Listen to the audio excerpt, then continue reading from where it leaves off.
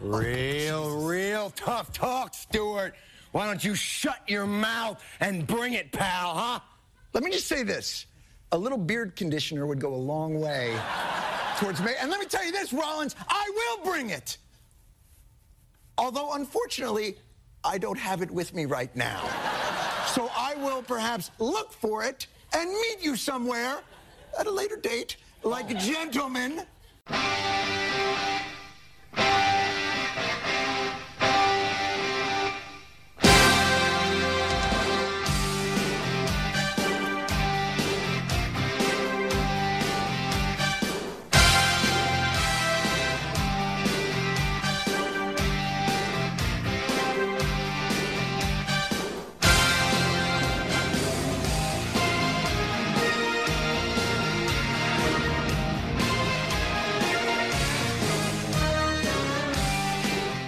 Hello, welcome to... Hi, Dave. Oh, hi. Welcome to Cheap Popcast episode number 43. This is the unprofessional podcast about professional wrestling. I am your host, Dave. Rudden. I'm Henry. I should make that character. I'm Henry Stardust Gilbert. And I'm Chris Clark Kent. I'm referencing another fucking podcast. You experimented a little bit in Smallville. Did you see the? Have you watched the clips of like Vince saying live from New York? No. He did it on the Rocks, the first Rock I one. watched it because this is It was neither in here the- nor there. It was in the heart of Attitude Era. I did an article on LaserTimePodcast.com about SNL superhero clips, and trying to find them is really hard because Yahoo has exclusive rights and Hulu has these weird exclusive rights, and Yahoo, all they put up for, like, the Rocks episode is one of my favorites. Yeah. It's great. And they have no sketches, but they have the monologue for every episode ever. That's And including the cold open for some things, but especially the WWE episode, because Big Show, Triple H, and Mick Foley show up, and I forget exactly how it goes, and he's like, "No, guys, you got to be on your best behavior. Don't hit Rock." Can I just get him with a folding chair? No, you can't get him with a... It's a funny joke that works because Big Show can hide an entire folding chair behind his back with one arm. And he's acting extra silly. Yes, he's being really silly, and he's like, "Look, this is a distinct honor that many of you could maybe have in the future, but this one's mine. Live from New York." That's And you see, I like seeing the happiness on his face, but he's aware of the honor it's been bestowed on him. though also like Saturday Night Live has a history with pro wrestling, and also that like he was buddies with Dick Ebersol. Yes, and that Saturday Night's main event would sometimes take it would be like the pre-show to Saturday Night Live. in my town, it was the post show. There'd be an hour-long wrestling recap after SNL. Oh, wow. If not the Apollo show. And there was the one episode that was delayed by the XFL. It What? was the Jennifer Lawrence. Yeah, What? Jennifer Lawrence was on the episode. That's impossible. I just remember Tracy Morgan being in the monologue, and I think they even reference we're being delayed. Like That's impossible. Yeah, it was well, it couldn't delayed have been by Jennifer Lawrence. Jennifer Lopez. Lopez. Sorry, Yeah. yes. Lopez. Shit. Yeah. Well, that I don't know. That Yeah. was fun, and shit, I forgot what I was going to say. It was we were watching Raw just now. Yeah, Via a pirated on someone's Sky computer. Stream, because on the West Coast we can't see Raw live, but England can at 4 in the morning. Well, and Tokyo can at like 11 in the morning too, as I can attest. Yeah, and but we can't, and it's happening out like miles away. Yeah. We can't see it. And I was sort of pissed about that, and then I'm like, man, I'm going to wait for it to go all streaming, and then I got sort of bummed out, because when you think, like, when WWE may pull out of television and be a 24, just sole streaming thing, and that would then make WWE, and again, this is me mixing up my own two cultures as a millennial and a Gen Xer, it would make WWE an internet thing, air quotes. And them hosting Saturday Night Live would be impossible. Like, watching that episode, like, when this was so mainstream and popular, that you devote 10 whole minutes to these wrestling personalities, not Triple H, not Horatio or Hearst Helmsley, but like Triple H, the character, is who's on SNL. Horatio Hearst. What did I say? Horatio Hearst. Horatio Hearst of a Rock. but like that wouldn't happen they will not grow if they're on the internet solely as a subscription service. They'll never discover new audience if there's only a paywall to see shit. Well, I mean, they just renegotiated their cable contract. Did they recently? Yeah. Yeah, for like another 5 years or something. And that cable show we watched was the Raw following Fastlane. So we're going to Unlike most episodes, we recorded this at the next night. Yes, because we were all at the Oscars together. Oscars.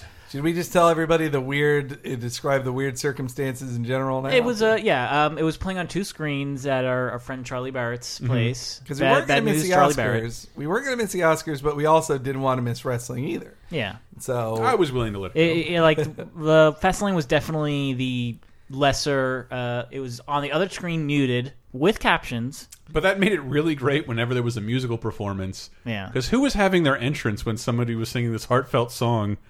Oh, was it Rusev? Yeah, it was Rusev. It looked great. He's holding up the belt and gesticulating at God while this other person is perhaps singing about God or an unjust one who let Selma happen. And Jared Leto presenting at the same time that Bray Wyatt came out in the casket. They look so similar.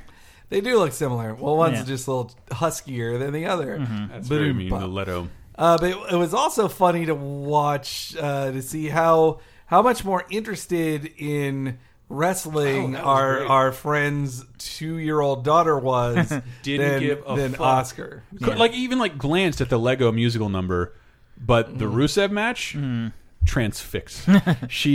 I couldn't believe they are wearing bright colors. Because also they haven't running around shown her like Frozen.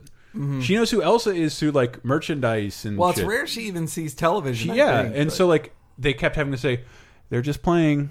They're just playing. I'm like, really? No offense, but like if this is her first look at TV, like it might require a little more explanation than Don't tell them how to parent their child. I'm not. Chris. I'm telling you guys how they should parent their child. I think they should have locked her in a room and kept her away from us the entire night.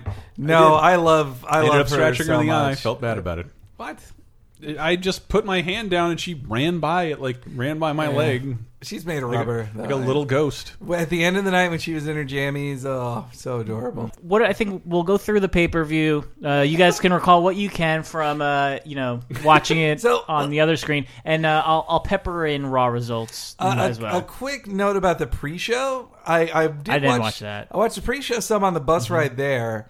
And it was a good pre-show. Like, my takeaways from it were, one, Dean Ambrose had a great pre-show thing about, like, here's how awesome the IC championship is. I really wanted. I knew it wouldn't play out on the show that way in the slightest, but it was a really great pre-show thing. And then when they talked about how the Bellas were acting like mean girls to Paige, then...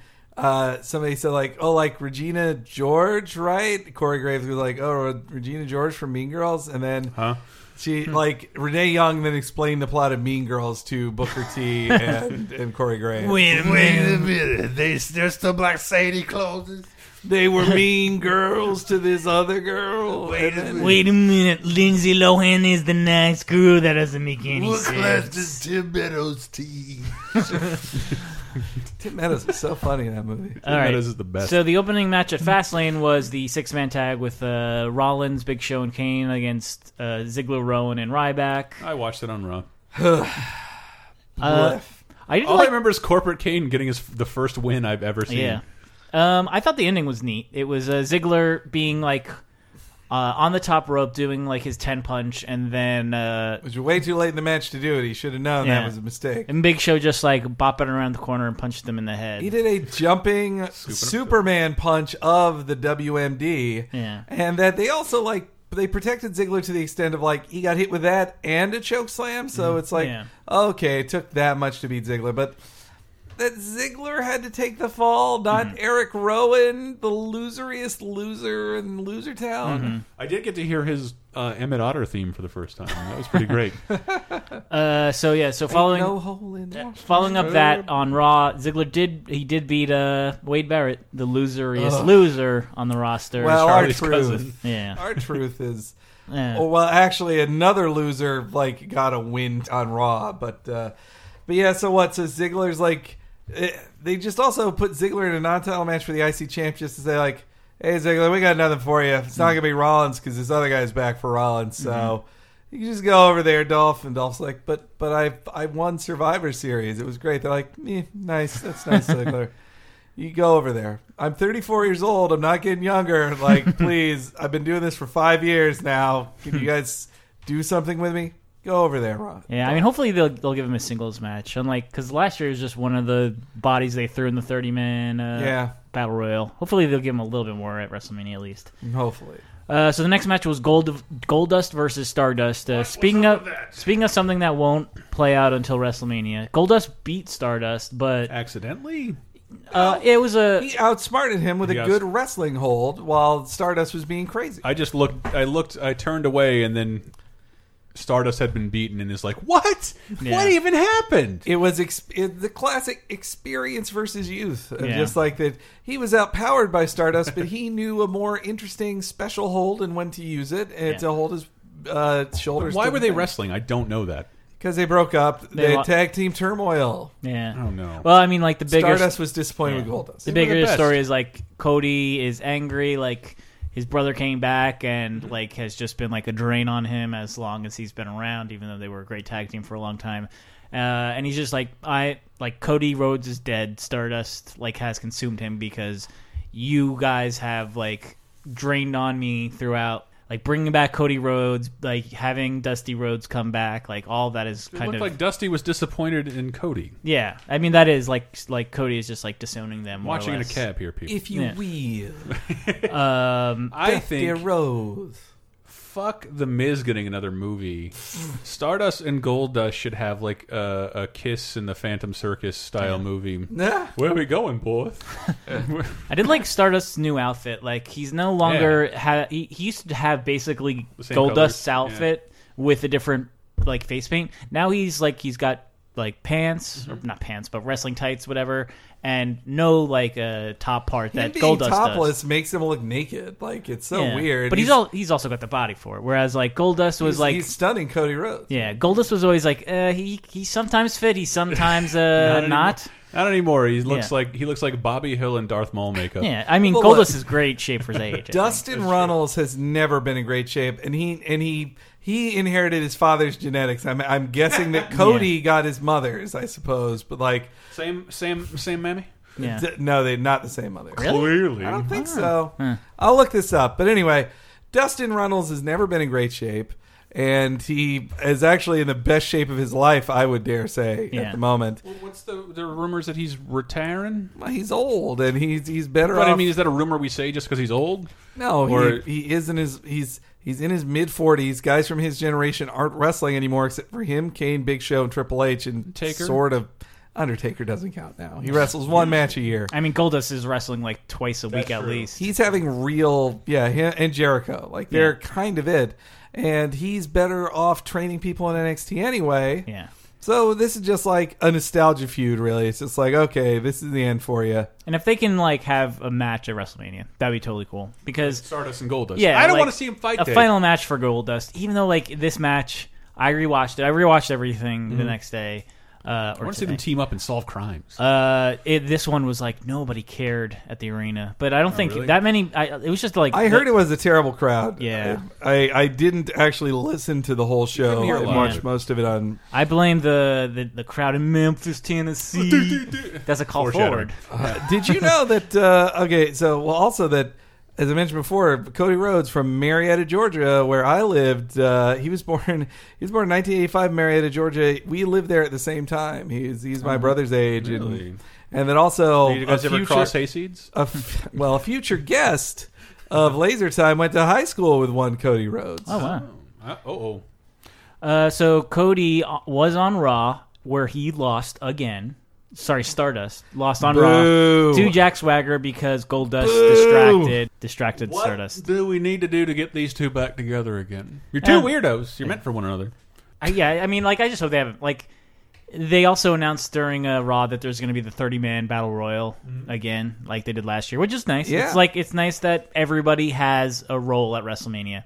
But I worry that they think like, oh yeah, we can just put Goldust and Stardust in the battle royal, and they'll solve their feud during the battle royal. I hope that's not what happens. Can you have a B story during the battle royal? I mean, it's long enough. It'll be 10, 12 minutes. Is it or weird whatever. that I'm having trouble saying battle royal? Mm-hmm. Battle Royale. Battle Royale. But no, look.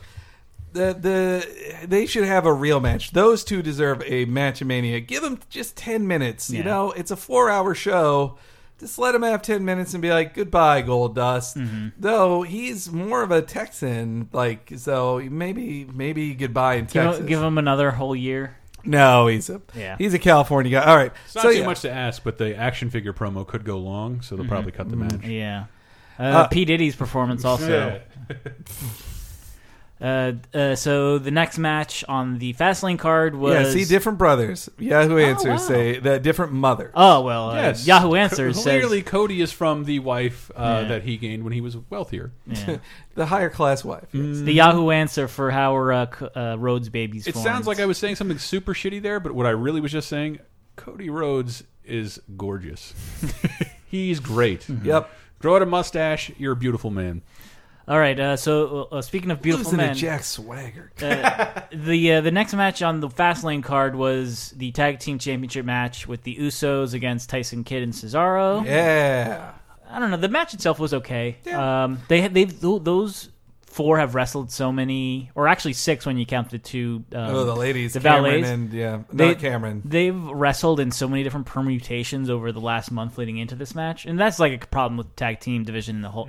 Because as a whole, only 4 tag teams. Yeah, so they'll fight each other like 1-on-1 over the ensuing month, or non-title matches, then the 3-man tags and all that stuff. So a 6-man mixed tag. That reminds me of the girls' soccer league in my hometown. There were 4 teams, and they were like, "We have to do this every Sunday. Yeah, like play one another." So what they did eventually, okay, every guy team now takes 3 girls.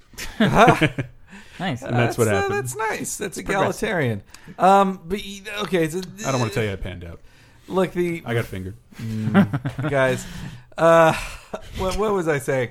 Oh yeah, that Cesaro and Tyson just got shoved together, like seemingly just because these two don't have anything going on, and just through like sheer will and taking it seriously. Was it working? Yeah. Well, I mean, they won the championship. I don't think I've seen a match with them yet, but it still bums me out to see Cesaro like, here, you go over here with this guy. We don't want to fire you yet. He should It's be almost in the like world punishment. title scene. Yeah. It seemed like a demotion, but Cesaro makes great work out of anything because he is GOAT, man. Well, that's too strong a word for him, but he's the best in-ring dude they've got. And I love that Tyson and him are just creative dudes who, like, probably with no direction from anybody but themselves, they just made up a ton of awesome team moves.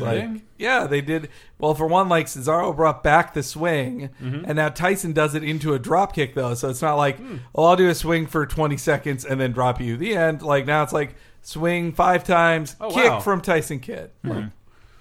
So they again fought on Raw. They had their prerequisite rematch. This happens. Yeah. It's a rematch that happens with every championship. Championship title change means rematch. Yeah.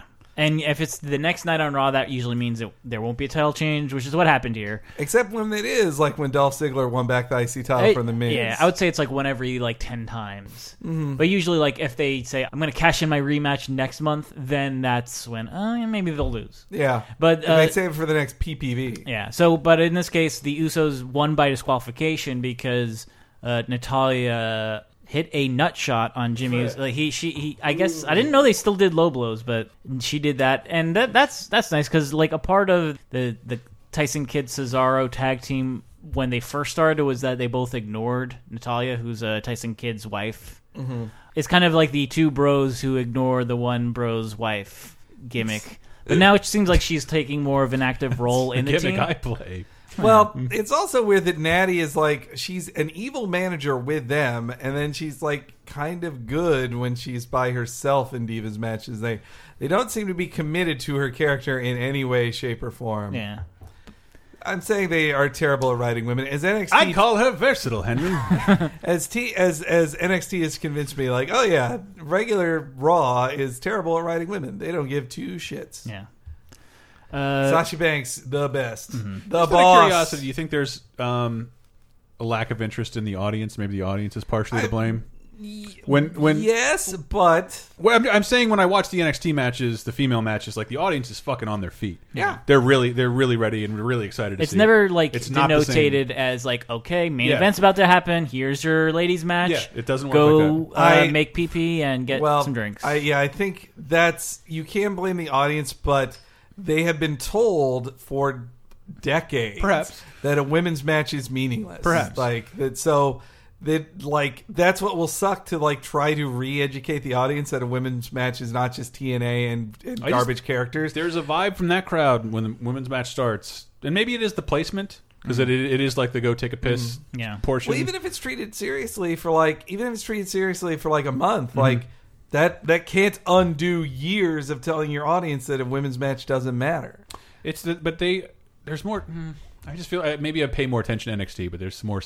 They immediately start the thing with a story package that catches you up, and I don't see that at all. Like, here's Paige again. Yes, they treat it like it's a regular match instead of the one with the women you're not supposed to care about.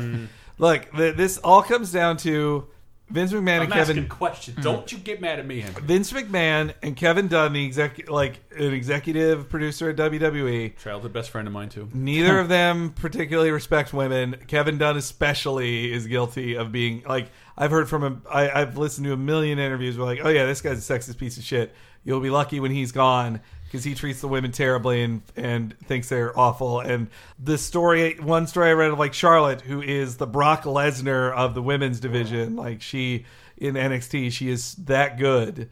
Like they're like, she doesn't have the diva look, which means like, oh yeah, she has too many muscles and is too tall and doesn't look like a model. So clearly she shouldn't be on TV because it's only about how she looks. It's really weird. Even though she is beautiful, like Charlotte's beautiful. They need a Melissa McCarthy of wrestling. They had her, Bertha Faye, the Trailer Park Queen, married to the Fink. Really? In real life? Yep. Wow. Shoot married to the Fink. Oh. I have had too many. This has been too many divergences here. Well, there's a little bit more ladies wrestling to talk about because the next on the Fastlane card was Nikki Bella versus Paige, which was just kind of a forgettable match. Like, Paige can have a good match. I know Nikki Bella has had a couple matches, but this one was just like, didn't Nikki's really better register. than she's ever been. Like, she's been up in her game. She's been trying hard, whether it's because, as they show in Total Divas, that John Cena has been teaching her how to wrestle, though I think you should believe nothing on Total Divas is real. But however it is, like, she's gotten way better. And also, like, Brie, I regret ever thinking Brie was my favorite of the two of them because Nikki is the queen. She is the best. Brie is totally just in her shadow and just, like, happy, like, oh, yeah, I'm in your shadow. I don't care. She's basically like Mizdow. Would you say she's the belle of the ball? Yes. Yeah. Though now that I've read on Uprocks her. That was good. I've read on Uprocks her Nikki's outfits were referred to as sexy baseball player, and that's really kind of undermined her look for being a bitch. She does look like a Warriors gang member. Yeah.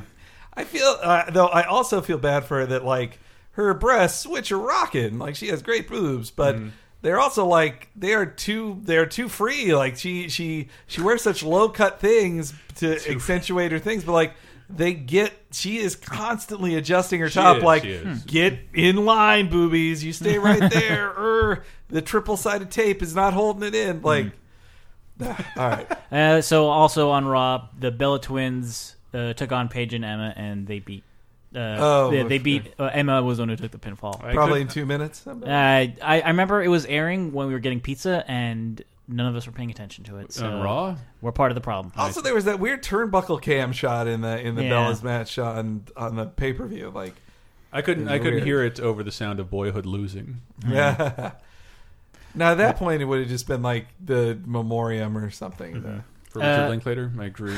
Poor Richard Linklater. So up next was Bad News Barrett versus Dean Ambrose, which Bad News Barrett won via disqualification because Dean Ambrose. That was a Raw match ending. That was garbage, man. Or like a SmackDown match. Mm-hmm. It's still great to see that with Charlie, his cousin, in attendance. Yeah. Who really does look a lot like Charlie, just with like 100 pounds added to his frame. 120 pounds. Right. But he's Well, they're both of British stock. They're both like they both have like a triangle face, like faces that like if you had to make a shape. It's my favorite. They Might Be Giants song. But all right, face. so look, Triangle face. the IC Championship is my favorite title. I love that title so much. It was my favorite. I had the replica of that belt as a little kid. I love that title. I need to see a picture of this immediately. But that's why it makes me so sad that it's become the biggest joke of a championship, more so than the U.S. title. Would you think they'd make the IC title be the one that matters more because that has the WWF history? But like everybody who had it like did worse when they held it. Up to like, but Barrett is the worst example of it by far. He has lost almost every television match, including the one on Raw tonight. Mm-hmm. But even the other IC champs who were losing their non-title matches, they would at least win their title matches on pay-per-view. Yeah. And Barrett lost in the like shittiest way possible of, he's too rough. Mm-hmm. The ref counted to 5 and Dean Ambrose didn't stop. Match over. Mm-hmm. How that worked? Jesus. Yeah, it's the worst. It is the worst. I do remember that actually. They do it too much, and that's why it was so great on NXT. When Kevin Owens beat Sami Zayn, the ref stopped it for roughness, and the audience was just like, "Oh, the title didn't change, boo, boo." And they hand the title to Kevin Owens. They're like, "Oh wait, yeah, this was a TKO. He won. Like he beat this guy. He wasn't too rough. He won." Bad match. Ambrose should just fucking won the IC title and face somebody who wasn't Wade Barrett. Yeah, I'm guessing this is another. They'll drag this out till WrestleMania. Dean Ambrose will get like a 6-minute match to win it. Yeah, oh boy, big. You know, I watched the main event on Raw tonight. I thought, well, here's 2 of the Shield guys, and a guy who was my favorite in the Shield when they were together, like probably appeared in the first hour of the show and whined about how he didn't win the IC title. I'm like, man, this fucking sucks for Ambrose. Like he was so good, but he's lost all the time. Like he never wins either. Like. I know it's all fake. Wins and losses shouldn't matter, but it's how you present a character and how in their importance. If they can't win the big one, then they're not as important as the other guy. So moving on to the penultimate match, which was Rusev versus John Cena. Yeah. Which this almost seems like it's going in reverse of John Cena versus Bray Wyatt last year, whereas John Cena won their match at WrestleMania, then he lost when it did matter.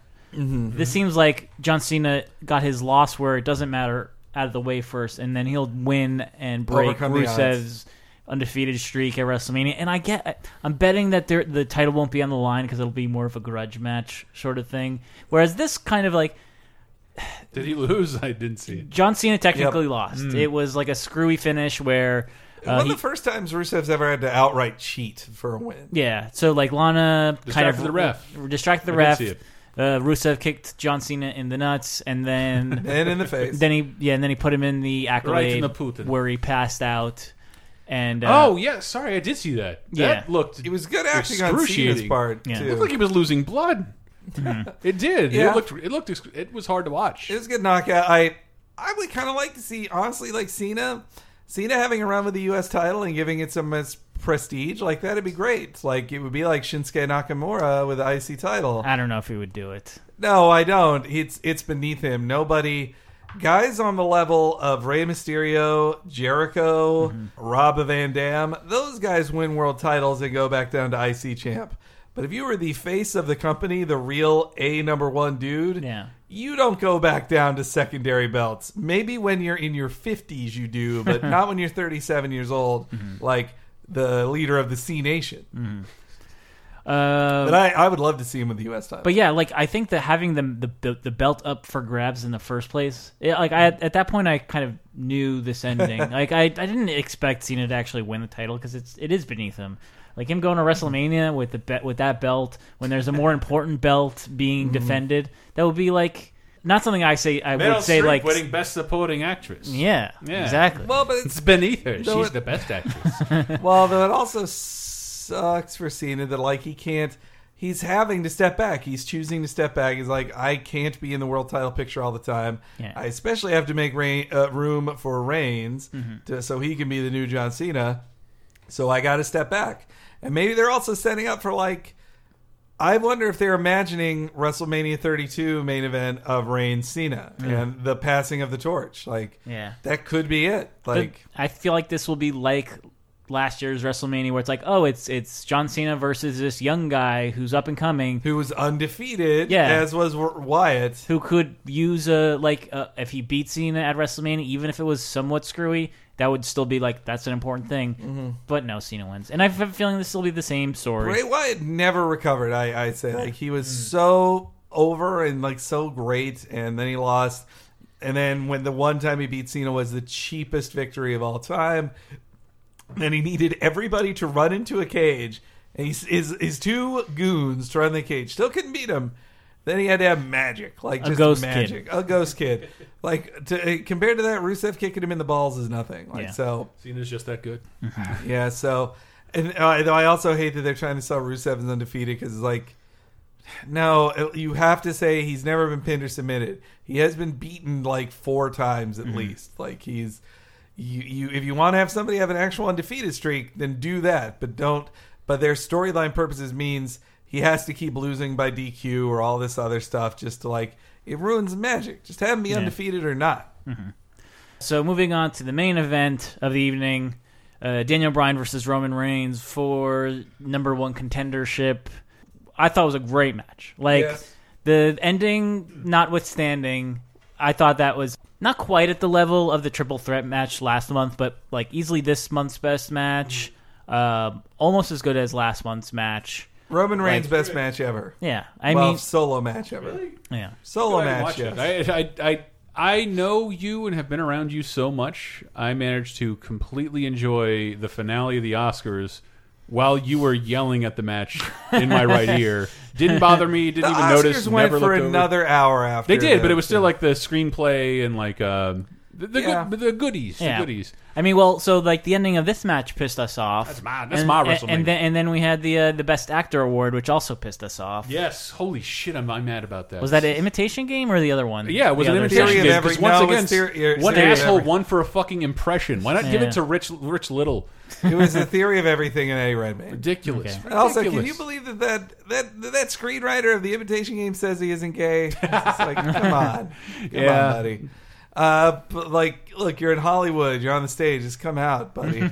Anyway, my dad's still a lumberjack. That movie, big straight Hollywood screenwriter. Look at me. I think Daniel Bryan. So they said this about that Shawn Michaels could have a 5-star match with a broom. Yeah, and that's a mean thing to say about Roman Reigns, but I do think Daniel Bryan dragged him to his best match ever, or talked him through it. Like he totally was running things in the ring, which is what the veteran does in those matches. And now Bryan is so established that he is the veteran in matches like that. I mean, I know people are kind of shitting on the main event now. That's going to be Brock Lesnar versus Roman Reigns. I have to say, I went to WrestleMania 29, and I dreaded that main event. I was checked out by the time. It was not a good main event. This main event is not nearly on that level. Where 29? 29 was Rock versus Cena 2. Oh, yes. Where Twice in a lifetime. Where the ending was completely, visible a million miles away. This one is also somewhat visible. I don't think that we're going to see Brock Lesnar continue to hold the championship, because he's kind of like, he's only defending it every 2 or 3 months. If he's and him being undefeated from Mania to Mania is a good move. Yeah, and then this is like the perfect end of the story where it's like he beat Undertaker last year. Now he's coming back and losing to Roman Reigns, and he's been dethroned. Blah blah blah. Great ending. Wait, why is Taker coming back? So we weren't talking about the two talking segments. I forgot about that. Fastlane Yeah. as well. We'll get back to Reigns, Bryan. I have other thoughts, but I guess the two main talky parts. The first was big conversation. The first was Triple H and Sting having their encounter. Sting didn't say anything again. Nope. Doesn't need to. Points the bat, gets the job done. Sting is a great talker. I remember when Sting went from silent to talking again in WCW when he joined with the Wolfpack. I think so. I was like, oh, you still sound like Surfer Sting, but Yeah. you look like Pro Sting. Like, it doesn't work. He still says woo, still like yells. He's exciting surfer guy who dressed emo for 2 years, but then once he talks again, it's like, oh yeah, you're a surfer dude. Like you're not emo, you're not goth. Like you're a poser, man. A little bit, but the crow was that big. But they him acting like he seemed more real in those clips from TNA I've seen of him where he acts like the Joker of like, ooh, I did this thing. I'm so silly. I locked you in a room with a bird. That was a literal plot from TNA. Like Samoa Joe free. I hope he goes to New Japan. Yeah. That's where I hope. He won't go to WWE. He's too fat and old. He might be like one of those NXT guys like Rhino, where it's like, yeah, you can, No, I think I've seen people point. This is a little divergence here, but I've seen people point out the core TNA guys, they don't want those guys because they've been too established and they've been the face of TNA. Like they didn't want AJ Styles, they didn't want Christopher Daniels or Kazarian. They're guys in their late 30s now because they wasted 10 years of their lives in Loser Town, and now they've got nothing. And so and Vince doesn't want to because if they'd have to rebuild them from scratch, because if they recognize that they were guys from TNA, then that means TNA is even remotely on their radar, which rightly so they are not. And so, if Samoa Joe came in, they're like, wow, it's Samoa Joe. Like, no, they can't react that way. As the mayor of Loserville, I take some offense. Look, I just hate that TNA sucks. Like they had so many good performers, and they just keep losing them all. Like AJ Styles, that's why I want Joe to just go to Japan, have the best match of a career. Like AJ was languishing too in TNA, though Joe is a worse example because Joe, you can tell Joe was like, fuck it. Like for the last 3 years, I was checking in. He was like, oh, I'm not in the main event. I'm barely noticed. I'm going to gain 80 pounds. He's still, during a match. Once again, that's the entrance fee to Loserville, Henry. He was gaining 80 pounds. Though he still did a great job. You watched him on the TNA Bound for Glory thing. His match was the best match that night. He was great. And that's also why I think he'll go to Japan, because the Japanese audience is already like him. Yeah. Because he's not white, he won't join the Bullet Club, so he'll get to be, you know what, I'll have a New Japan. I want to give a New Japan update after this. Okay. What was the other talky part? Well, so that set up Sting versus Triple H at WrestleMania, which I was originally wondering, they are bringing Undertaker back. Why don't they just put him against Sting? And I'm like, because weird. They're both super old. They both need at least one younger person to guide them. To literally lift them. Yeah, so I think Triple H is he's a good match for Sting because I think he's Triple so much H good out there. Yeah, Triple H had the best match at WrestleMania last year. Triple H can have a great match with just about anybody. How longer can both of them do it? An Undertaker Sting match would be amazing. Undertaker will retire next year in Texas. You think so? It sounds amazing, but the two of them are just too old. Somebody's got to be the faster guy in the ring and setting up the next spot. I think for one night at WrestleMania 32 when they face each other, if they both are so full of drugs, they're just like, you know what? We won't do this again, but let's pretend it's 1987 again. Let's just all take all the pain pills and drugs we can to give the best performance of our lives and then die tomorrow morning. Yeah. Yes, and want your pupils looking like Mr. Burns in the X-Files. We'll all pull a warrior and then be dead right after WrestleMania. But the Taker is a Texan, and him retiring in front of 100,000 people in Dallas, that's a big deal. Mm-hmm. That'd be worth it. That's how you do it. So Triple H will lose to Sting. Sting can disappear for a year and then come back for next WrestleMania. The other main talking point was Bray Wyatt mocking the Undertaker coming out to his entrance. So to see, I love how excited Brett gets for Taker. Yeah, it's more excited than any of you get for anybody, for the most part. I mean, you would yell for Bryan, but he's like, let's all meet up so we can watch Undertaker's return. But we know he's returning. He's like, but we gotta see it. Okay, Brett, we'll watch the Undertaker's return. Yeah, I think Brett's probably won't sour on WrestleMania just because he knows that Undertaker is going to be there now. Mm-hmm. His enthusiasm for Taker, I love it. Yeah, Bray Wyatt basically called him out, and it got him so hard. It was such a long pageant. You were sitting next to him, and I was certain it wasn't going to be Taker in there. Yeah, but I saw it happening on that screen. They're just showing this is what happens at WrestleMania. You'll believe it. I remember you did call it though, because what? It was before anybody stepped out. There was this huge pageant and people holding torches or something. Yeah. And then the coffin came out, and I think you or Henry said he's not in the coffin. Yeah, they wouldn't do that with Undertaker. He would come out right away, make the crowd go crazy. Yeah, the rumors say it's going to be a casket match because apparently on Raw, Bray came out with a casket again. And, What mean? But What casket match? matches aren't fun. They actually just did one on SmackDown, which made me think, why would they give away a casket match on SmackDown? Kane What is a and casket Bryan? match? it's the You beat up a guy You put him in the casket. until you Yeah. can, and then roll them into a casket. And if you close the the door, lid, yeah. then you win. Yeah, it does. I mean, yeah, It is ridiculous. It doesn't end as awesomely as a regular match. Sounds will. like a great iPhone game. Though. Yeah, It's an often wacky caskets. more than a few times that casket has like exploded or been set on fire too, or lifted to the heavens. Well, let's think of some things we can do with it now. Maybe what if it imploded? I like Bray Wyatt's argument that he's like, as a child, I loved the Undertaker. He was my face. He was a face of fear. I loved him, but the fear's gone. He's just a man now. And I listened to an interview with him, and he might be a moron, but he's also a big horror fan.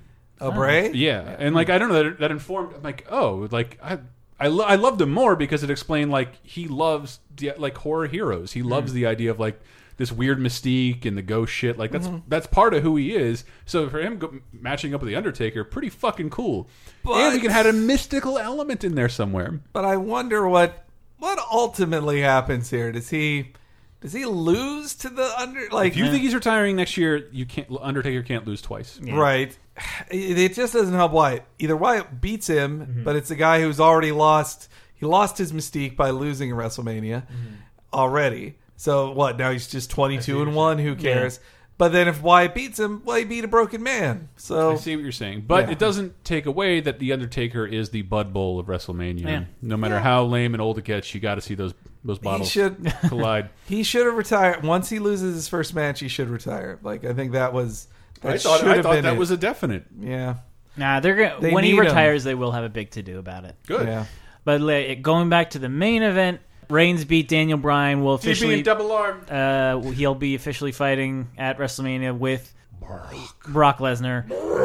They also teamed in the main event of Raw, which we all thought was going to have some sort of big Something development. I thought was going to happen. But all that happened was so Randy Orton, who returned after the opening match previous night, he was in the main event. He was on tenuous ground with the Authority. They kind of offered him his spot back, and he took it. And Seth Rollins was unsure about it. Then the match happens. Daniel Bryan and Roman Reigns win. Both sides have the cocky I'll tag myself in, thank you, sort of ending. It worked out for Daniel Bryan because he just tagged himself in and did the running knee.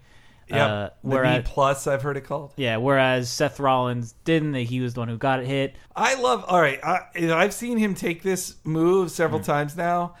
I love how Rollins takes the knee plus because he gets hit and he immediately pulls his legs back over his head into a yoga position. He's just like, I'm pulling my legs up, grab my legs right now into the pinfall. This is how you're supposed to do it. It's all that CrossFit. And there were the story on Raw was, no, Bryan respects him now, and you should like him too because Bryan likes him. Yeah. And I actually kind of liked the acting of Reigns. Rollins did the blind tag on Randy, and that pissed Randy off. Bryan does the blind tag on Roman, and Roman's like, "You got me, buddy. you get this one. You get it." It's it had a nice natural feel to it. I was really worried Bryan was going to turn on Reigns, but still. The reason I didn't like that ending of that pay-per-view was just because, and it's still true, Daniel Bryan has no WrestleMania match yet. Every WrestleMania match that matters to WWE, seemingly, Is in the has works. been set. Yeah. It's been set. Everybody has it except for Daniel Bryan, the most popular guy in the company. And I don't know. He should give him a #1 contenders match against Sheamus. Just do that. This is that simple. Just... with Dolph Ziggler. Yeah, I mean the fact that the match ended with Randy Orton sort of being uneasy with Seth Rollins. That's setting up their match. I wonder why would they put Daniel Bryan in the main event? I hate to be still holding out hope, but why would Daniel Bryan be in the main event unless they had a plan for him to still be there? Event. Yeah, I don't get it, and I still think the audience, the hardcores, at WrestleMania and at the Raw the next night are going to boo the shit out of Roman Reigns. Like, that he's going to have to turn and join with Paul Heyman, and like Paul Heyman like screws over Lesnar and he's like, I'm with a new young guy. Like, that'd be a great story.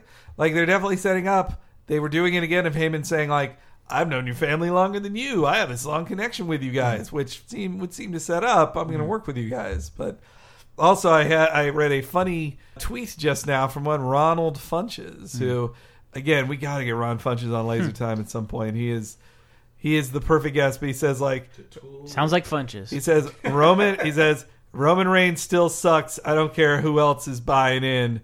He says, I bet you liked Birdman too. Birdman's fine. Well, Watched it again right after the Oscars. speaking of Hollywood. Oh, wait. I want to give a New Japan update real quick. Okay, well. All right. So I signed up for New Japan World. So I officially have too much wrestling to watch because I have the network and New Japan World, which are both streaming services. But that means I get to watch all their pay-per-views and actually all their shows live when they happen. And so they had a back-to-back 2 nights in Osaka and Sendai that were basically like one pay-per-view over 2 days, 8 hours of content. Jesus. But the big takeaways were the Bullet Club has every belt now. AJ beat Tanahashi. Cheating, but he beat him. Not minimal cheating. By Bullet Club standards, minimal cheating. Yeah. And the Bullet Club, Anderson, Machine Gun Anderson, and Doc Gallows, they won back their tag titles that they lost at January. And then they ended the show with a 10-minute speech by Carl Anderson going like, yeah, that's right, Bullet Club's number 1. I'm going to introduce everybody in English. You guys are going to have to listen to it. Blah, blah, blah, blah, blah, blah. We're going to use long words. And then I also just love watching the Gaijin matches because, like, they know they can just say fuck whenever they want. They're like, come here, motherfucker, fuck you. Like, they're going to swear all the time because nobody cares what they say in English. And then the other great thing was Shinsuke Nakamura had an all right match against Yuji Nagata, which I only cared about because Yuji Nagata was in the Aki Pro Wrestling game. So anybody that's still active that was in an Aki Pro Wrestling game I love them. But second, there was Ishii versus Honma for the Never title, which was one of the hardest hitting, like, meanest matches I'd seen. Like, right now, match of the year candidates for me are Ishii Honma, the women's title match in NXT, the triple threat at Royal Rumble. Like, those 3 are my match of the year candidates, like, so far. Oh, and Neville Balor at the NXT thing as well was an incredible match. Like, those 4 are my match of the year things. Like, Honma Ishii was so hard hitting, though it's also hard to watch. You're like, this guy's giving himself concussions. His moves, his joke moves, Honma's joke moves are like, I'm going to keep trying for this headbutt. It misses most of the time. Ow, I hurt my head. Like, no, you're really hurting your head. Stop it, please. By the way, the new OSW review is really good. Like, watch it. They did it for Royal Rumble 2001, which has the classic Chris Jericho, Chris Benoit ladder match, which has one of the most sickening never do this move again moves in it. One of Chris Benoit's standard moves was a suicide dive. A suicide dive. Murder-suicide dive. Come on. A suicide dive through the ropes on a dude outside. He does it this is a hard-hitting ladder match. He is doing it for Chris Jericho, and Chris Jericho swings and hits him with a fucking chair in the face. So he's diving at him head first for a move that normally ends with him smashing his head into the guardrail. This time, chair shot. He is hurt. Like, it's also one of the clips before the nastiness of 2007 when they talked about, Chris Benoit had to get neck fusion surgery. They always show that clip of like, here's him destroying his neck. Like this, it was these moves. So we will be back after this with a taste of Hollywood. Hulk Hogan's Rockin' Wrestling will return after these messages.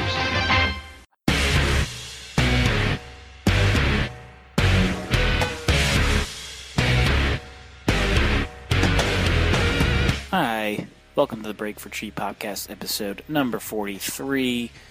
Sorry about the delay on this one. There's been a few little happenings here and there since the time that I recorded this episode. I thought I'd go through them really quickly.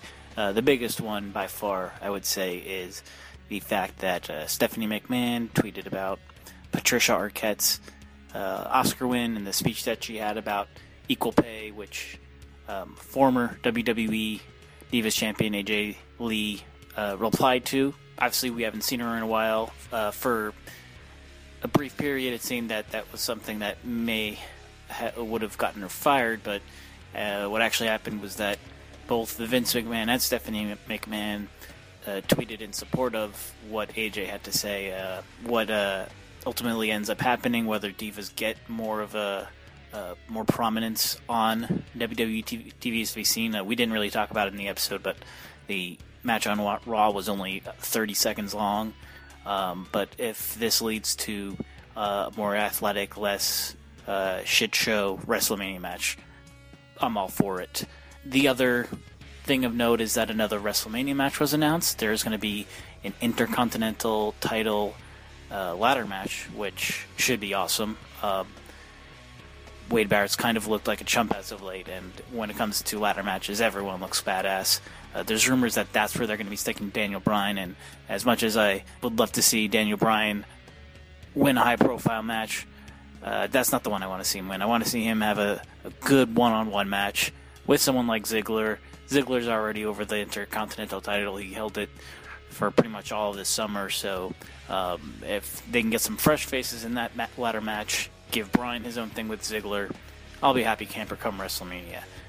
Anywho, beyond that, of course, I've got some plugs for you. If you want to donate to Laser Time, keep us all afloat and keep all of our equipment up to date, you can donate. There's a link right on the left-hand side. There's a store to buy t-shirts for any of the Laser Time shows. There are Amazon links everywhere.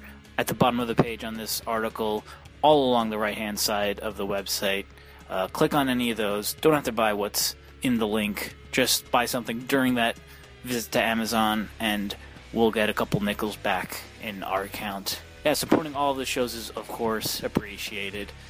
Giving Laser Time, VG Empire, Cape Crisis, and Video Game Apocalypse, as well as us, G Popcast, 5-star reviews, writing reviews for us, subscribing on iTunes, helps us keep visibility, helps us find more ears, and find more support. And speaking of more, there's more of this episode coming up, so I'll let you get back to it.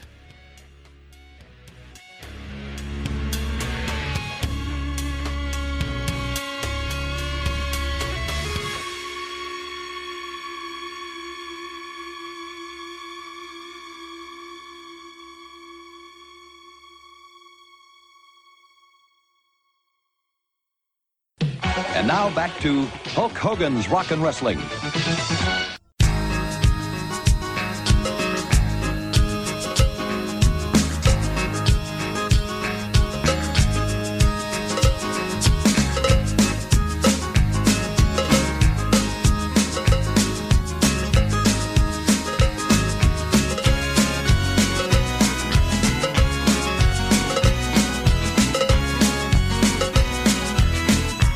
Welcome back to Cheap Podcast episode 43. 43. So besides Fastlane, which was the predominant event of the weekend, what else did we all watch together? The Oscars. Yes. SNL 40. Which Oh, was wait, no, yes, last week. Which is focused on highlighting. Thank you. So are you sure this is an SNL 40 we're talking about? This is not. It's not SNL 40. We're talking about actors. So we've covered, I think, the fertile ground of wrestlers who have been in movies quite a bit on both Laser Time and on Cheap Podcast. I need John Lovett to tell me once again what we're talking about. Oh, that was I played that file off the internet. So, Oh God! All right. Well, I'll add that in again in mind. post. Yes. Wrestlers who act. Yes. But now we're flipping the script. These are wrestlers whose gimmick is that they're actors. Boy, this is I can name really one. deep here. Yeah. But there's surprisingly a lot of Two. Yes. I can name two. So I feel we'll go in in backwards chronological order, starting with the most recent, who's very obvious. Who? He's currently feuding with his stunt double. Oh, it's Exactly. Mike the Miz. Yes. Did they release an awesome imitation game parody poster with With the Yep. Miz Mizdow on it? They did. The That's good. WWE.com does some really good They stuff. do. They do. Like run by Joey Styles from announcer to webmaster. Yeah. But Hey, anyway, take what work you can get nowadays. so yeah, Mike the what I don't get with the Mike. So I think Mike the Miz is doing awesome work. That is not meant to be a pun. But the thing, he basically became the $1 million man. He became the $1 million man in one match where Miz was against Wade Barrett. It was like ringing the bell, telling him to do stuff. He's like, the bell means stop. The bell means stop. Come over here. I got a spot on my shoe right now. Come on. And it was just, he was just shouting at the crowd like, yeah, he has to stop. Yeah. He has to stop right now. Who cares? Stop it. He's mixing it nicely with Hollywood demands type of thing. Like, get me a frappuccino from the back, please. Hallmark demands. Yeah. Get me an Egyptian cotton thing to wipe off my brow. And he's like, it's so good. Like, it is. WWE normally does such a bad job with any feud that is below the world title scene. And this is a mid-card feud, and they're doing a great job of, like, just everybody wants Mizdow, so they're denying it, and they're holding it back just the right amount. And it's so good.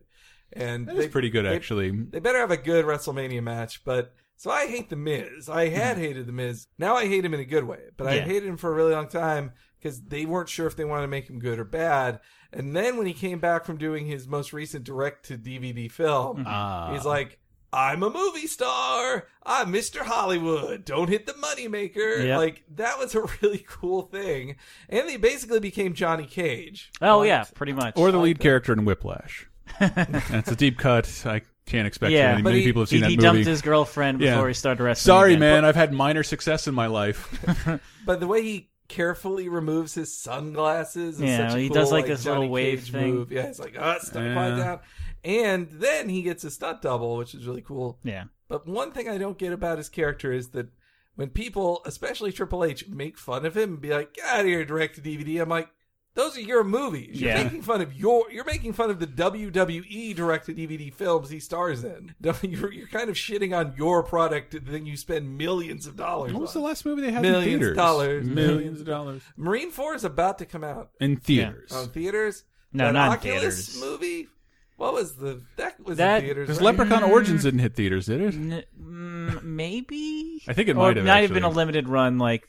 See makes No 100 Evil 2 Yeah. maybe did. But anyway, here's a clip of Miz when he first made his return with the Hollywood gimmick. Oh, now you're going to take off the jacket. You know what? How dare you, Chris? How dare you deprive these people of a moment to watch me shine? Do you have any idea how important I am? I'm the Marine, damn it! I'm an actor! I'm a movie star! I'm a box office draw! And he gets shot in the face. Oh, and then he didn't even.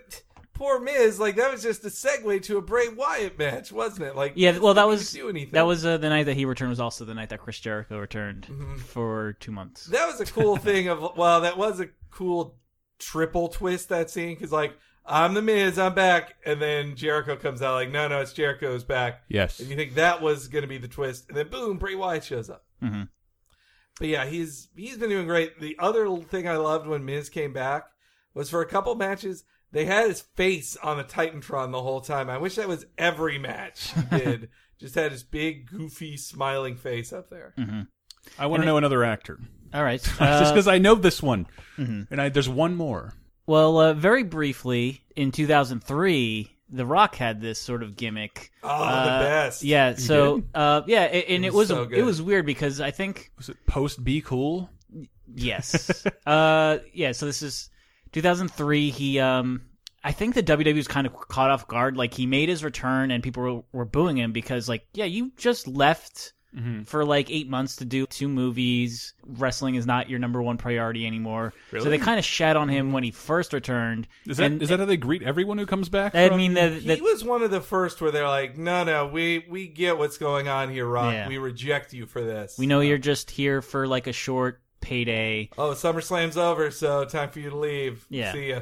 I mean, it's something they should have seen when Batista made his return. Yeah, that's because that.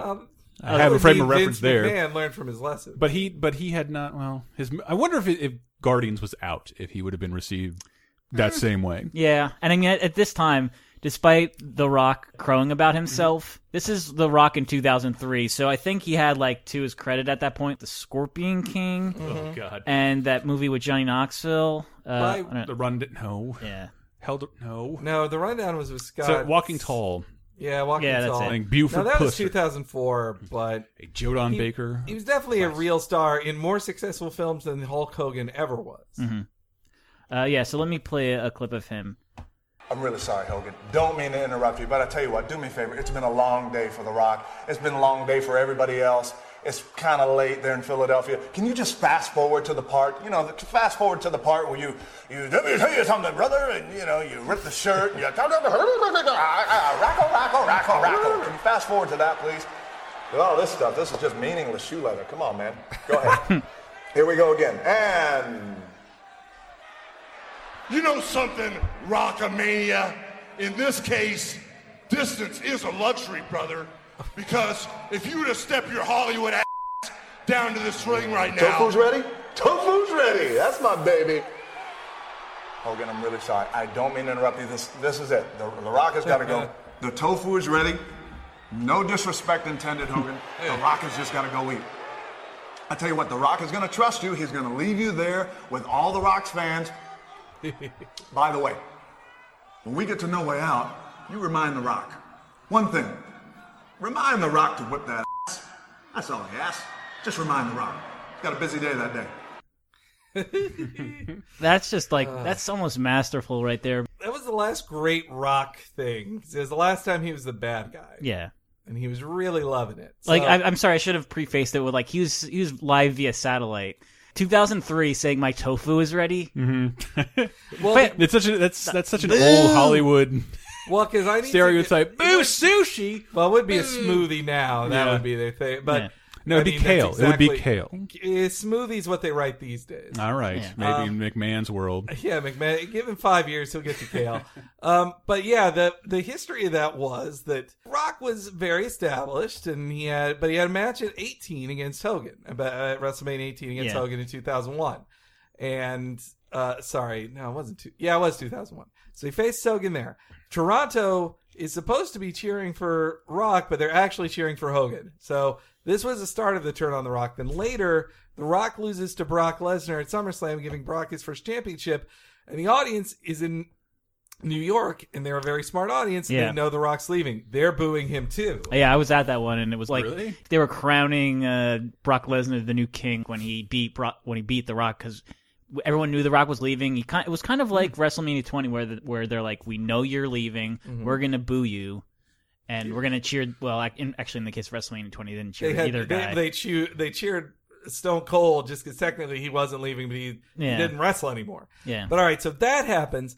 Then The Rock comes back, and they know he's hated, so they're like, all right, he'll just do everything via satellite, so he can like shit on the fans and be like, see, I know I'm too important for you guys. I'm via satellite.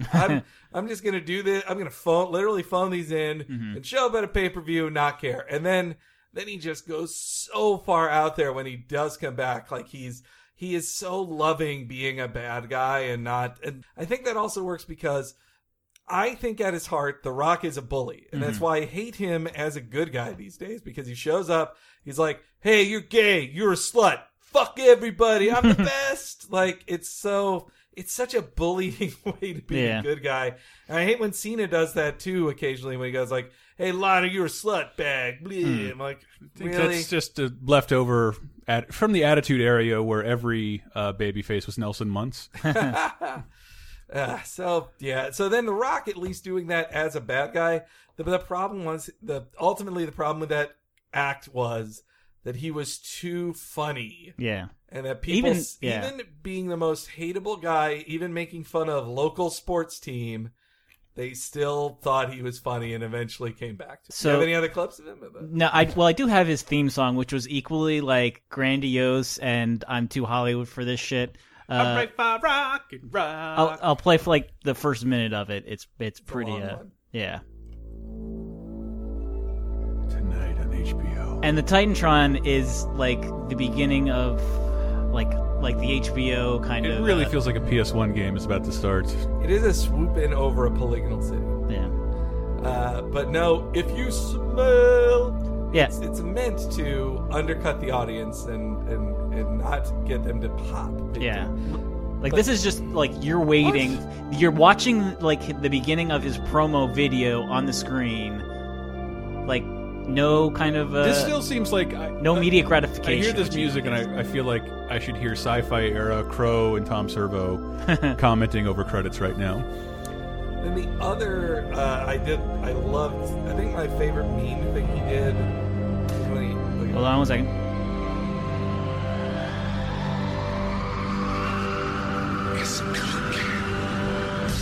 Alright, sorry, go ahead. Early dubstep there. The best mean thing he did was when he came to Toronto, which was the first town that turned on him. And he goes like, "At last, The Rock has come back to Toronto." And then he immediately goes like, "Ooh, they said our name. Ooh, Toronto. Ooh." Like, he was shitting all over the Pavlovian fans. It was so great. I mean, that also goes back to, like, I think the first time he turned heel, where he's like, "You don't get to say my catchphrase with me." Mm-hmm. This isn't Sing Along with The Rock. Only I may dance. Only I may. Yes. Another Simpsons reference. All right, so moving a little bit further back in time is the guy who shared that previous promo with The Rock, Hollywood Hulk Hogan. There we go. That's the one I remember. Hollywood, because he started in Trouble in Paradise. Yes. And Suburban Commando. Mm-hmm. And Sandwich Muscles. Mr. Nanny. God, are we really all goes back to Rocky. Forgetting all this? Well, okay, so that was how, I think it was a similar vein as the other one, well, as The Rock, of just saying, "I'm too good for wrestling, but I deign to appear." Yeah. And that is because Hogan did barely show up sometimes. He, barely defended the title when he had it, but he held on to it for a really long time. Not unlike Brock Lesnar. But yeah, and so he'd always say, and I was just filming my thing with my TV show, Thunder in Paradise, brother. And it's the number 8 rated show on TNT, brother. Basic cable. It's a basic cable hit, brother.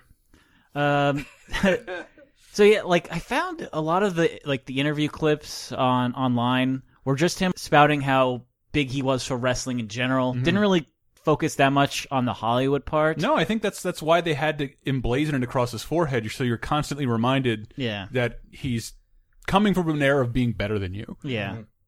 Yeah, he doesn't have the same nuance that The Rock would later get, because you've seen that the NWO documentary where it's like, so we were doing the NWO promos and we're trying to do these new subversive things, and Hulk Hogan's just doing his same old crap.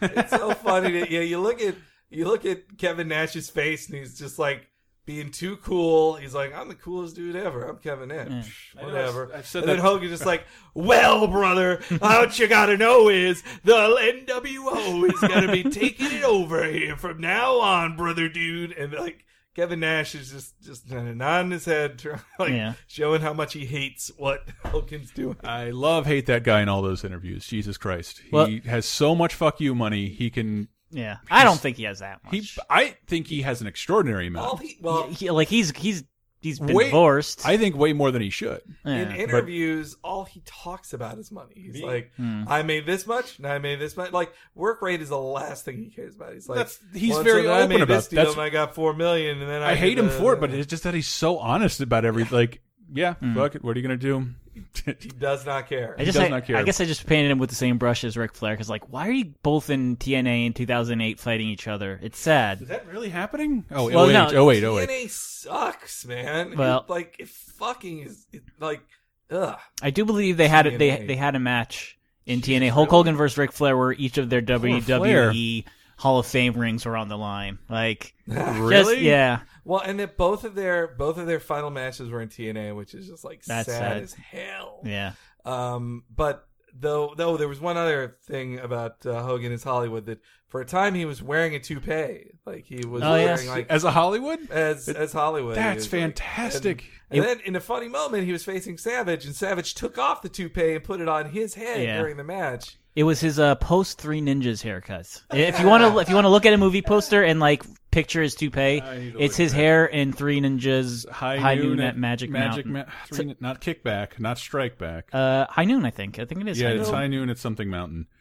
Okay, I gotta see this. By the way, Hogan's Hollywood stuff goes back to Rocky 3 made him like. Oh yeah. Without Rocky 3, Holy there's no Hulk Hogan. At least not in America. Like Mm-hmm. in Japan, I still think he'd be a pretty big deal as Hulk Hogan. But like Hogan, it was all Rocky 3, and I've been going back to watch Tuesday Night Titans, which is the best worst show ever. I've watched multiple episodes. It is incredible. Well, what is the history? Like It was just their show. It was their Tuesday show, and they like Who aired it? I think USA. I think it was Yeah. something on USA, and it was just a way to show clips. They'd be like, "I'm going to interview you now," or Andre the Giant. Okay, I bet your match at WrestleMania will go a bit like this, and they shows a clip. But the best thing, I was watching like the ones that were the month up to WrestleMania, the first one, and they're talking up Rocky. They're like the Rocky rematch or Rocky 3 actors, Mr. T and Hulk Hogan together, or like Roddy Piper's going like, "Well, this isn't Rocky 3 now, is it? This is a real thing, buddy." Like it's. You're not going to kill my manager. So Hepburn-y? Well, you can also imagine they all just did. I'm Roddy Piper, see? They all did a ton of cocaine before they appeared on there. And okay, so in the same episode of Tuesday Night Titans, I saw a Sky Lolo, the legendary little person wrestler. He sang "Forget You," who basically is a Stonian dwarf. He is from The Simpsons. My Dragon Age Inquisition class? You remember the Estonian dwarf, like. No. Post his Bart. Or, yeah. No, he's like, I needed to do this to get the green card. Got it. Yeah. Yes. He was I'm back. Okay, but so I'm only Millhouse when he gets hurt. And then he's wearing snow boots, and then Vince McMahon is like, "Let me see those things." And then Sky Lolo just stands on his desk and like, "These are snow boots. They don't go up all the way, but the snow is not high enough." And it's so weird. And then a guy, the Executioner, comes out who is a masked wrestler, but he isn't in his gear. He's wearing like an orange sweater and jeans and a blue mask, and then a chyron on the screen of like the Executioner. If you can believe it, I keep seeing Tuesday Night Titans brought up in articles related to Vince McMahon's ego. Oh, it's also that. It's like Late Night with Vince McMahon. You'll also be happy to know that just putting in the word Three Ninjas autofills to High Noon at Mega Mountain. Also starring Jim Varney. Over the first three Ninja movies. Like it defaults to Hogan's Three Ninjas movie. Wow. And it grossed $300,000 at the box office. Boy. All right. So here's a quick clip of, again, Hulk Hogan. He didn't really drive home the Hollywood point as much as his name would make you think. And this is also an instance where Hogan has to interrupt his own promo that's supposed to be inflating his ego. So this is when the Giant was recruited to the NWO. When I walked into this house, there wasn't one Harley Davidson in the garage. There were 20 Harley Davidsons. There wasn't one Mercedes. There was 5 Mercedes, a couple of Vipers. I walked around this big hole and got dizzy. Boy, I was so rudely interrupted. The point I was getting to is I was dizzy walking around this mansion, a 25,000 square foot mansion. Brother, every time I turned around, everything I showed you, you can have. You wanted a part in Arnold Schwarzenegger's new movie, Hollywood Hulk Hogan, got it for you. And the bottom line is, brother. Yeah. What movie could that have been? It was Jingle All the Way. Big Show's in that? That's right. Yeah. He's with he's in the factory with the people dressed as elves, including the elf from Seinfeld. Yep. Wow. The Three Ninjas High Noon at Mega Mountain Wikipedia page under development. First thing, filming began in 1996. Hulk Hogan, wrestling in World Championship Wrestling at the time, wore a wig for the film, which resulted in him having a different hairstyle than his traditional bald look. I don't know if you can call bald a look. But as a result, he is seen in Halloween Havoc 1996 with a similar hairstyle that he had in the film. That is the only trivia for...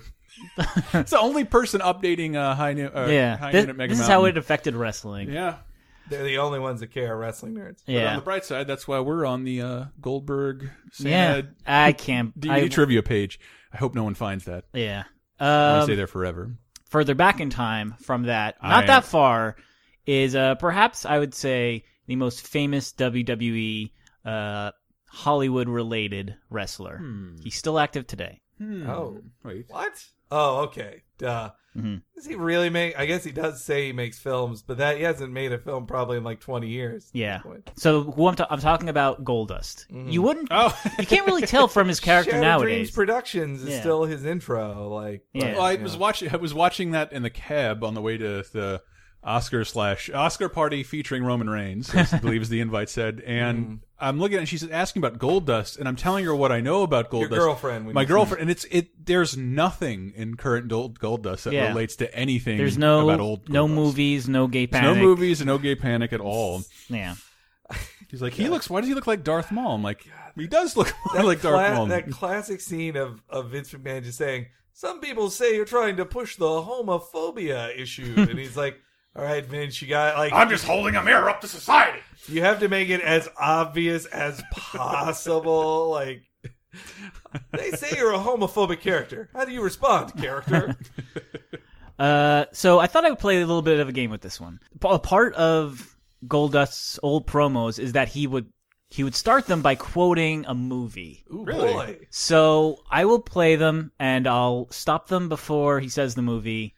See if either of you can get some. I have a love. Let me just say, historically, I have a love-hate relationship with Goldust's character because I thought his character was wonderfully camp, but ultimately most of the stories in the 90s were, let's beat up this faggot, which was not the biggest fan of that. So, well, I'll at least play the movie part, and then, so, start with this one. You tell all the others the law's coming. You tell them I'm coming. And hell's coming with me. You hear? Ooh, hell's coming with me. I don't know. This one is... No, it's a classic Western. It's a Western? Not super classic Western. No? Not Rio Bravo. Mm-mm. High Noon.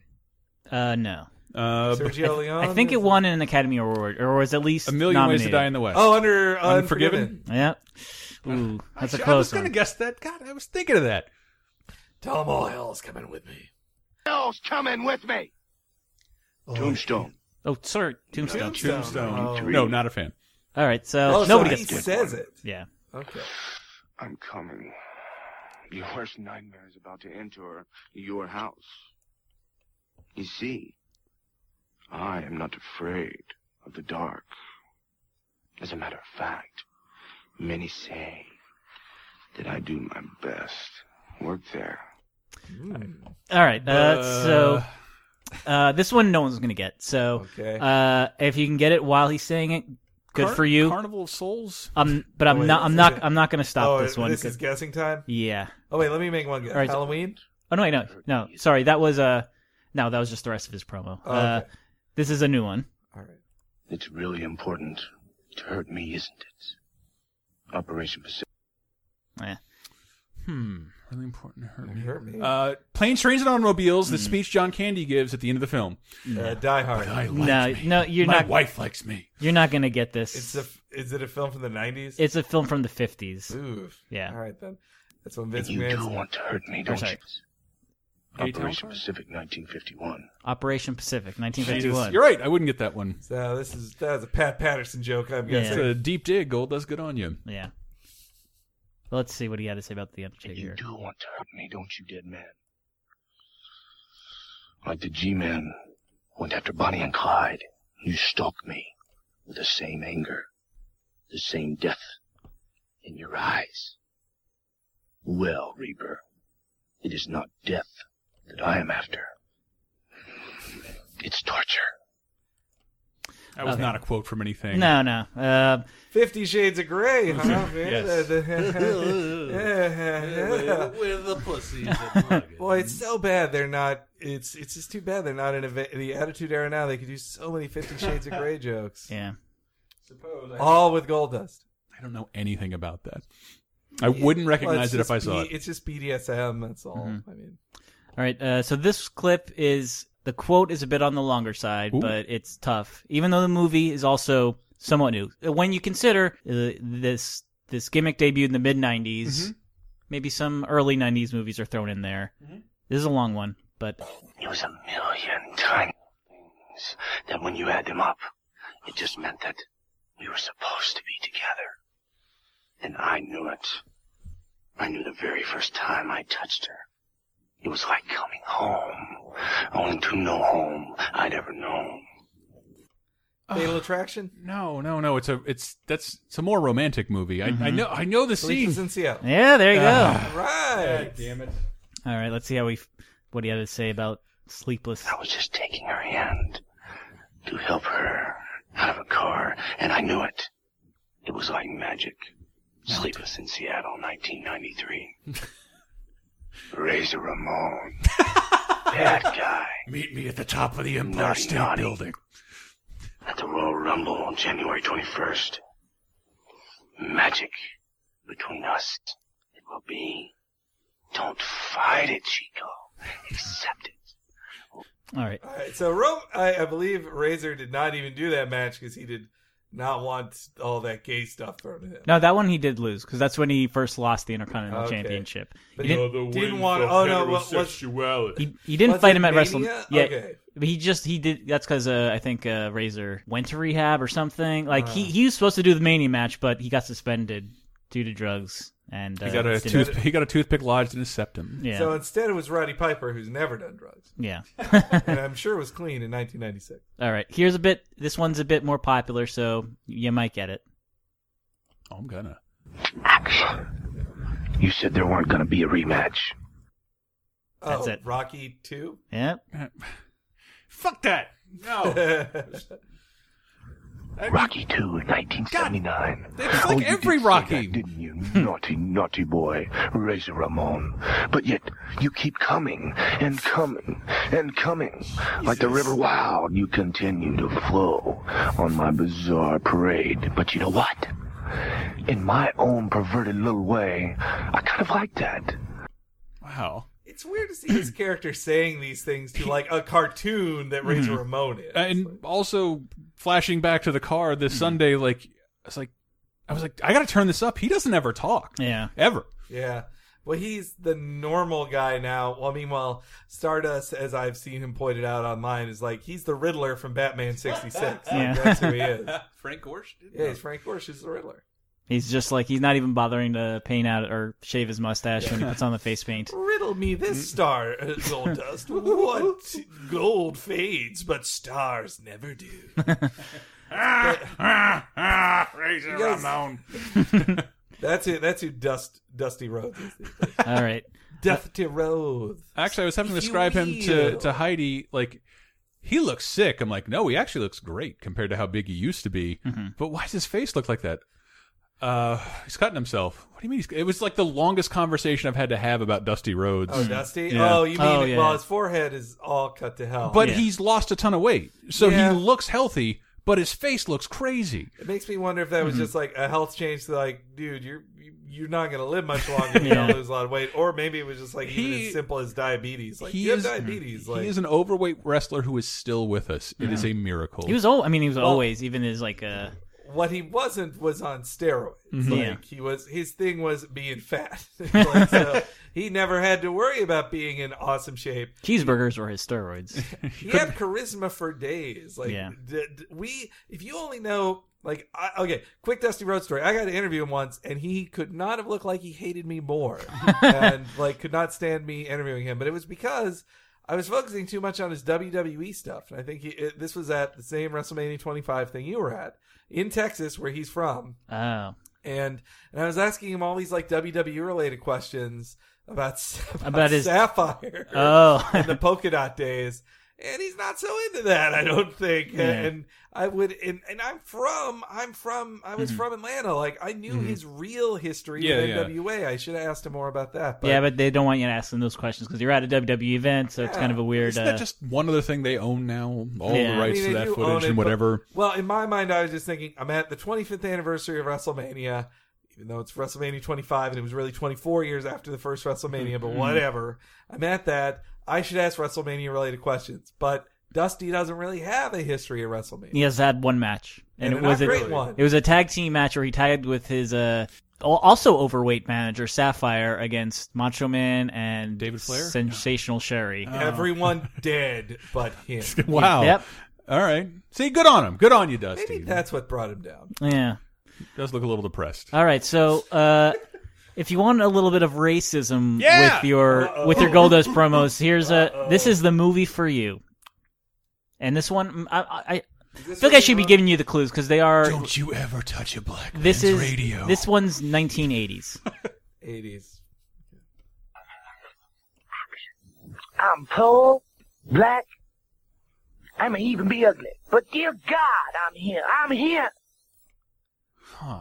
Fuck, I feel like I know what that is. It's not the jerk. More black, and I may even be ugly, but I'm here. Color Purple. Yep. Oh, wow. Ooh. Which I've never seen, but I've read the book. Is this from his Ahmed Johnson period? Mm-hmm. Okay. The Color Purple, 1985. Oh, yes, Ahmed Johnson. You are here, aren't you? Only problem is, so am I. But you already knew that, didn't you, silly boy?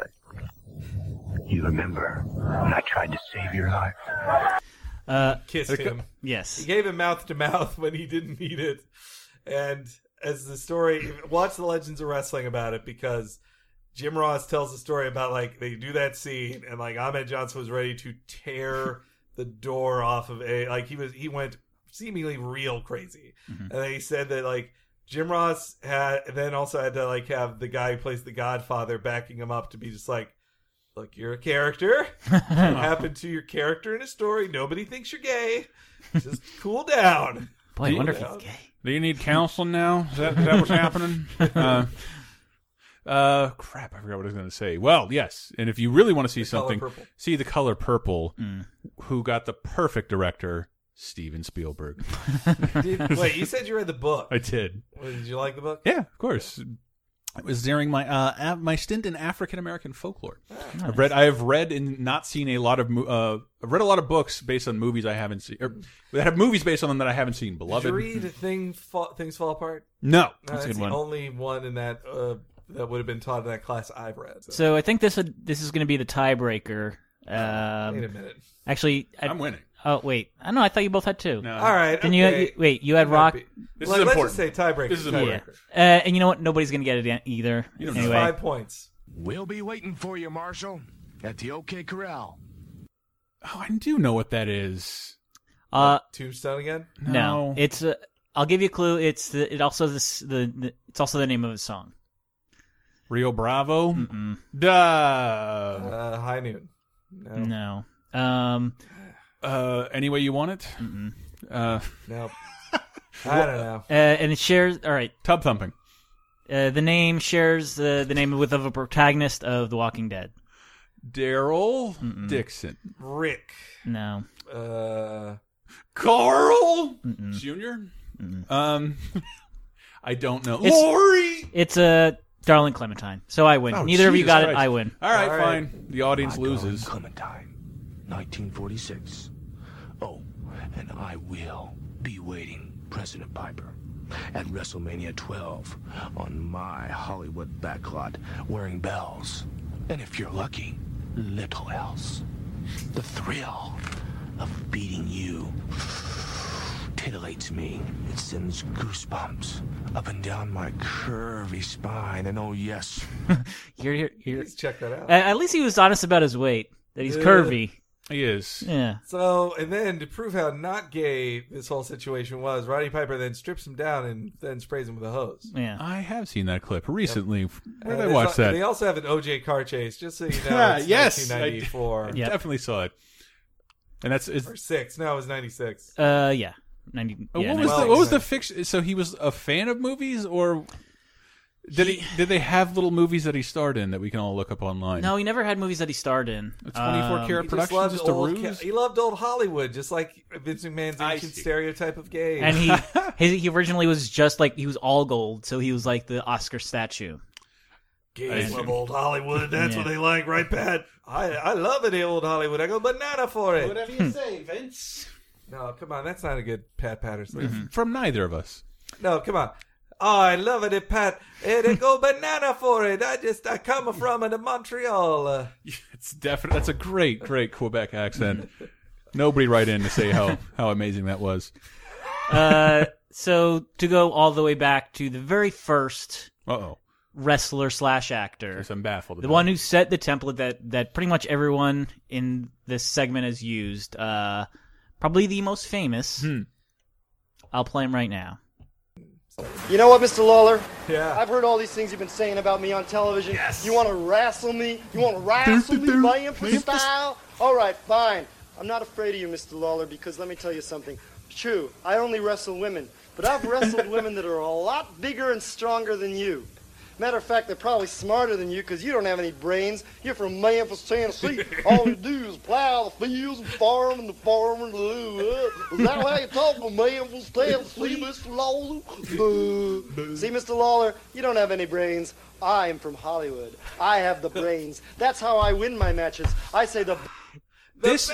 I don't know how those equate. Like, I'm from this. Hollywood, therefore I'm smart. That I'm from Hollywood, and I think it's way out of print, is also the title of the documentary about this, which stays. For me, it was the only information I had on this subject in a pre-internet world. I'm like, I never saw these matches on Comedy Central all the time, and like I eventually ripped it off of Netflix, and it's out of print. But remember, it's kayfabe the whole time, including heavily Robin Williams speaking the entire time on the whole situation. Yes, and Richard, Michael Richards, and I think Jay Leno even pops in. Like it's really weird. I don't know who produced it, where it aired. It's so good. I'm from Hollywood. The Andy Kaufman, Jerry Lawler story is so good that it was never confirmed for me. Like, okay, seriously, was that real? What was he thinking? It was never confirmed for me until I saw Man on the Moon. That was the big scene in Man on the Moon of like the behind the scenes. It is shot. the only time I'd ever saw anybody acknowledge that was a gimmick. Yeah, it was so well, and that Jerry Lawler could convincingly play himself 20 years later. Like, I think it's probably because Lawler is a clean living dude. He says like he loves soda and Twinkies, loves them, but that's his only. Well, I wouldn't say that's his only vice. And very young women. That I wouldn't. That keeps him young. Keeps him young. Anyway, I wish I got to interview Lawler, and I should have asked him an Andy Kaufman question, but that was not the point of going to a video game press event. Even though we were in Hollywood. We were in Hollywood. Because he was. At least said that. What league was that at the time? That was Memphis Wrestling. Memphis Wrestling. Memphis And Lawler was sort of the king of that? That's last night. Fastlane was in Memphis, Tennessee. And he was like, that is still That's how they Lawler riffle in Memphis. Sorry. And that everybody talks up how great Lawler is because he was on top in Memphis for 20 years doing the best work ever. Like, Jerry Lawler is garbage now and like a shadow of his former self. Well, yeah, whatever. But when he was a wrestler in the 80s and 70s, he was the I best. would bet, knowing Texas the way I do, which is not very much, there were people in that arena who grew up with pictures of Lawler in their house. You mean Tennessee? What did Memphis. I say? You said Texas. It's not Texas? No, Memphis, Tennessee. Tennessee is in I'm Texas. king Come of on, guys. Memphis, Tennessee. Memphis is on the Mason-Dixon We line, don't do man. a geography show. I'm talking about Tennessee, Texas here. As somebody from the South, as somebody from Arkansas, I know people in Tennessee would be pissed off for you say they're from Texas. They're all the same to me, you fucking hayseeds. Pull the... Dude. Pull the... Yes. Take the gigum out of your mouth. Speak clearly. Acknowledge that I'm from California. Me. I'm doing a good Kaufman here. But yeah, the Kaufman stuff was great because he loved wrestling. Like, he was a big wrestling fan when it wasn't cool at all. That whole gimmick of like, I'm only gonna wrestle women is so funny. Yeah, it's so funny, and like the whole world is not completely on to wrestling for being what it is. So he looks like a monster to like I think people back in California. Yeah. You only wrestle women, like I love that no line. more questions. I like that the line Courtney Love said to him when after Feel she your wrestled boner? him the first time, that he's like he thought he taped his boner down, and that's what he. But also the story goes that Andy Kaufman first asked Vince McMahon, a senior, if he could do it there. But Vince was like, I don't want a Hollywood guy here. And so then he goes down to Memphis, and Jerry Lawler's like, shit, yeah. No one will ever be talking about that 30 years from Well, now. this was Vince's dad, and I think it was one of those things. They sound the same.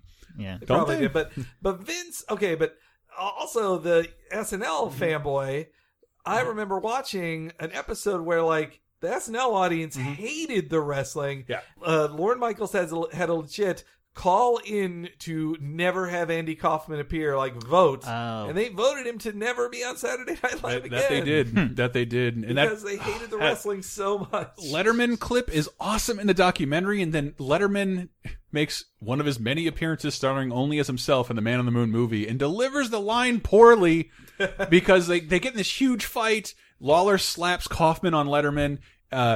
Kaufman grabs Letterman's coffee and throws it at him, and they break them up.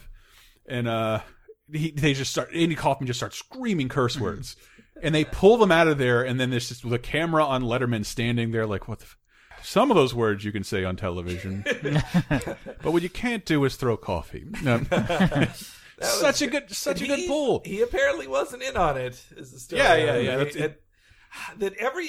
Now we're talking about it. Everybody was imitating Kaufman. Like Kaufman really did set. Yeah. He was a trendsetter in stand up too, and in acting. But like here as well, like with wrestling, he was the best bad guy ever. I don't even think I was awake enough to or born to see these things when they happened. But there was no heel that heely other than maybe Piper back when I was watching wrestling. He went way over the top to make everybody hate him.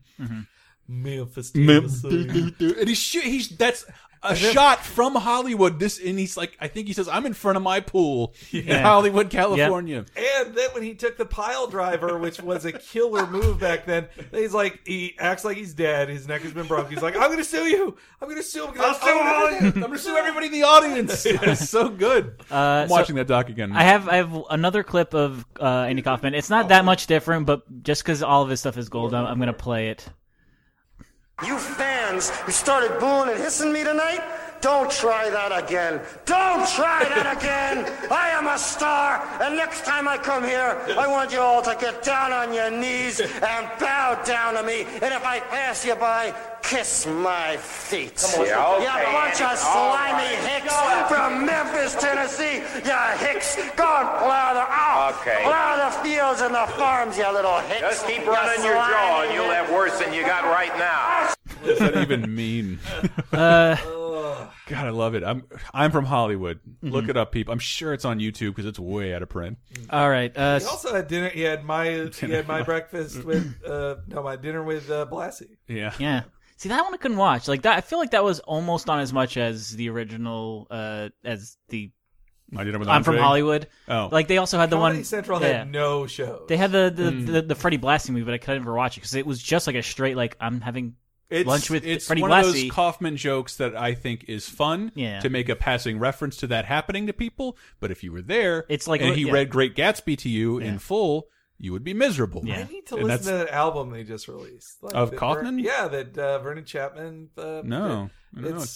I think partially it's him interviewing prostitutes, and it's really weird. It was produced by one of the Wonder Chosen guys who's the biggest fan of Andy Kaufman. He's like, I want to show people, and part of it is it made people uncomfortable, and that's what he loved. Not he loved seeing the discomfort in the moment. Where was it even hit? He took the character into his talk show pilot, and his talk show format was to build the desk so it stood 20 feet over the guest sitting next to him because he was that much more important. But there's also, he appeared on a an American Bandstand type show on NBC, and he just sang this song that was one lyric over and over again. It's just you left me. No, it was you left me and I hate you. Oh God, I forget the line. Whatever. Andy Kaufman's great. So yeah, that'll do it for this episode of Cheap Popcast. Do you two hicks have plugs? I do, because I'm from San Francisco. I'm from California, and I have my own podcast. And this week, we're asking a question that's more important than who deserved the Oscar or should gays get married. We're asking an even more important query. Is it He-Man, Ninja Turtle, or Transformer? That's what we're asking. It is an action figure quiz down where I love that I'm naming names, and people are like, that's actually a Transformer too.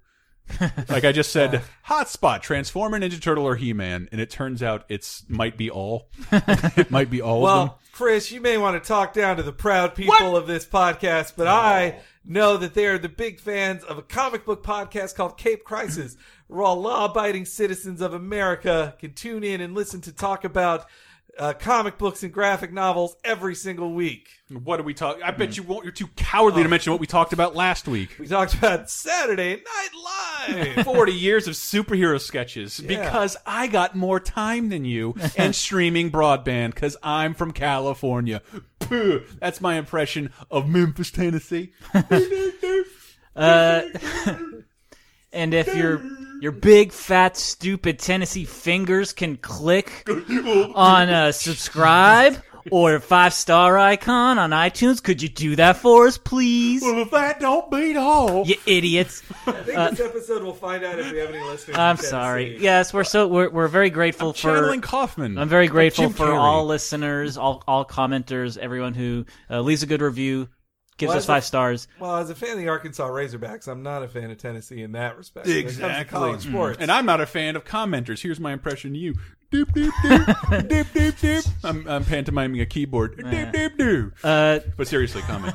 So how we close out each episode, Cheap Popcast, or each pay-per-view following Popcast, the same way where we recap the previous prediction contest. So for the Royal Rumble, Henry, you got the most predictions right of the hosts. Oh, okay. I had 3 correct answers. You had 4. Brett had 2, so I'm not the worst. What about Fastlane? Fastlane, I haven't tabulated that yet. Let's wait. But the most accurate predictor amongst the commenters for last month's prediction contest was Tron, and he chose the theme for Jake the Snake Roberts, which will be closing us out. Thanks for listening. We'll be back soon.